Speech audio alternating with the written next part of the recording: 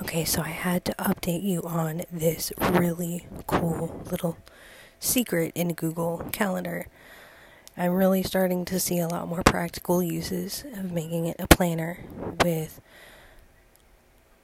a journal entry reminding me that I'm doing the best I can in family relationships every day, to thoughtful to-do lists in Google Keep that brings the joy of doing things within that to-do list because of the language that I'm using for myself as like a future self talking to the present self, if you will.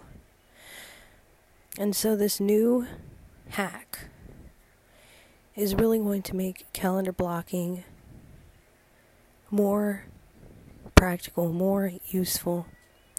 And that is, I've talked about goals, but there's a hack in goals where not only are you tracking things and it kind of feels, almost comparable to a to-do list, but a lot better because you're actually tracking a goal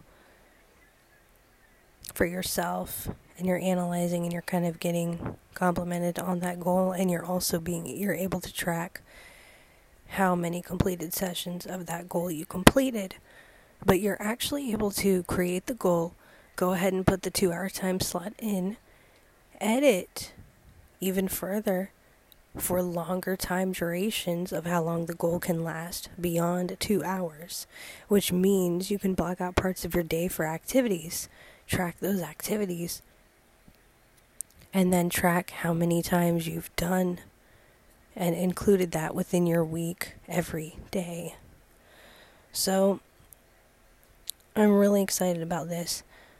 And with my binder, paper, and hole puncher, I've decided to specialize that and do a lot more creative writing, podcast, journal, kind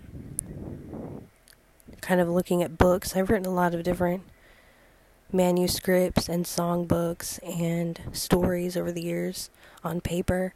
And so for creative writing purposes, I'm going to go back to that and bring that creative writing into the podcast. So, quick update on that. I had the time to let you know that.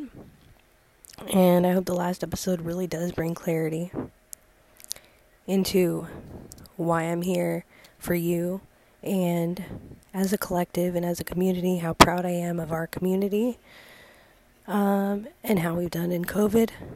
So thank you for listening, and let's stay connected.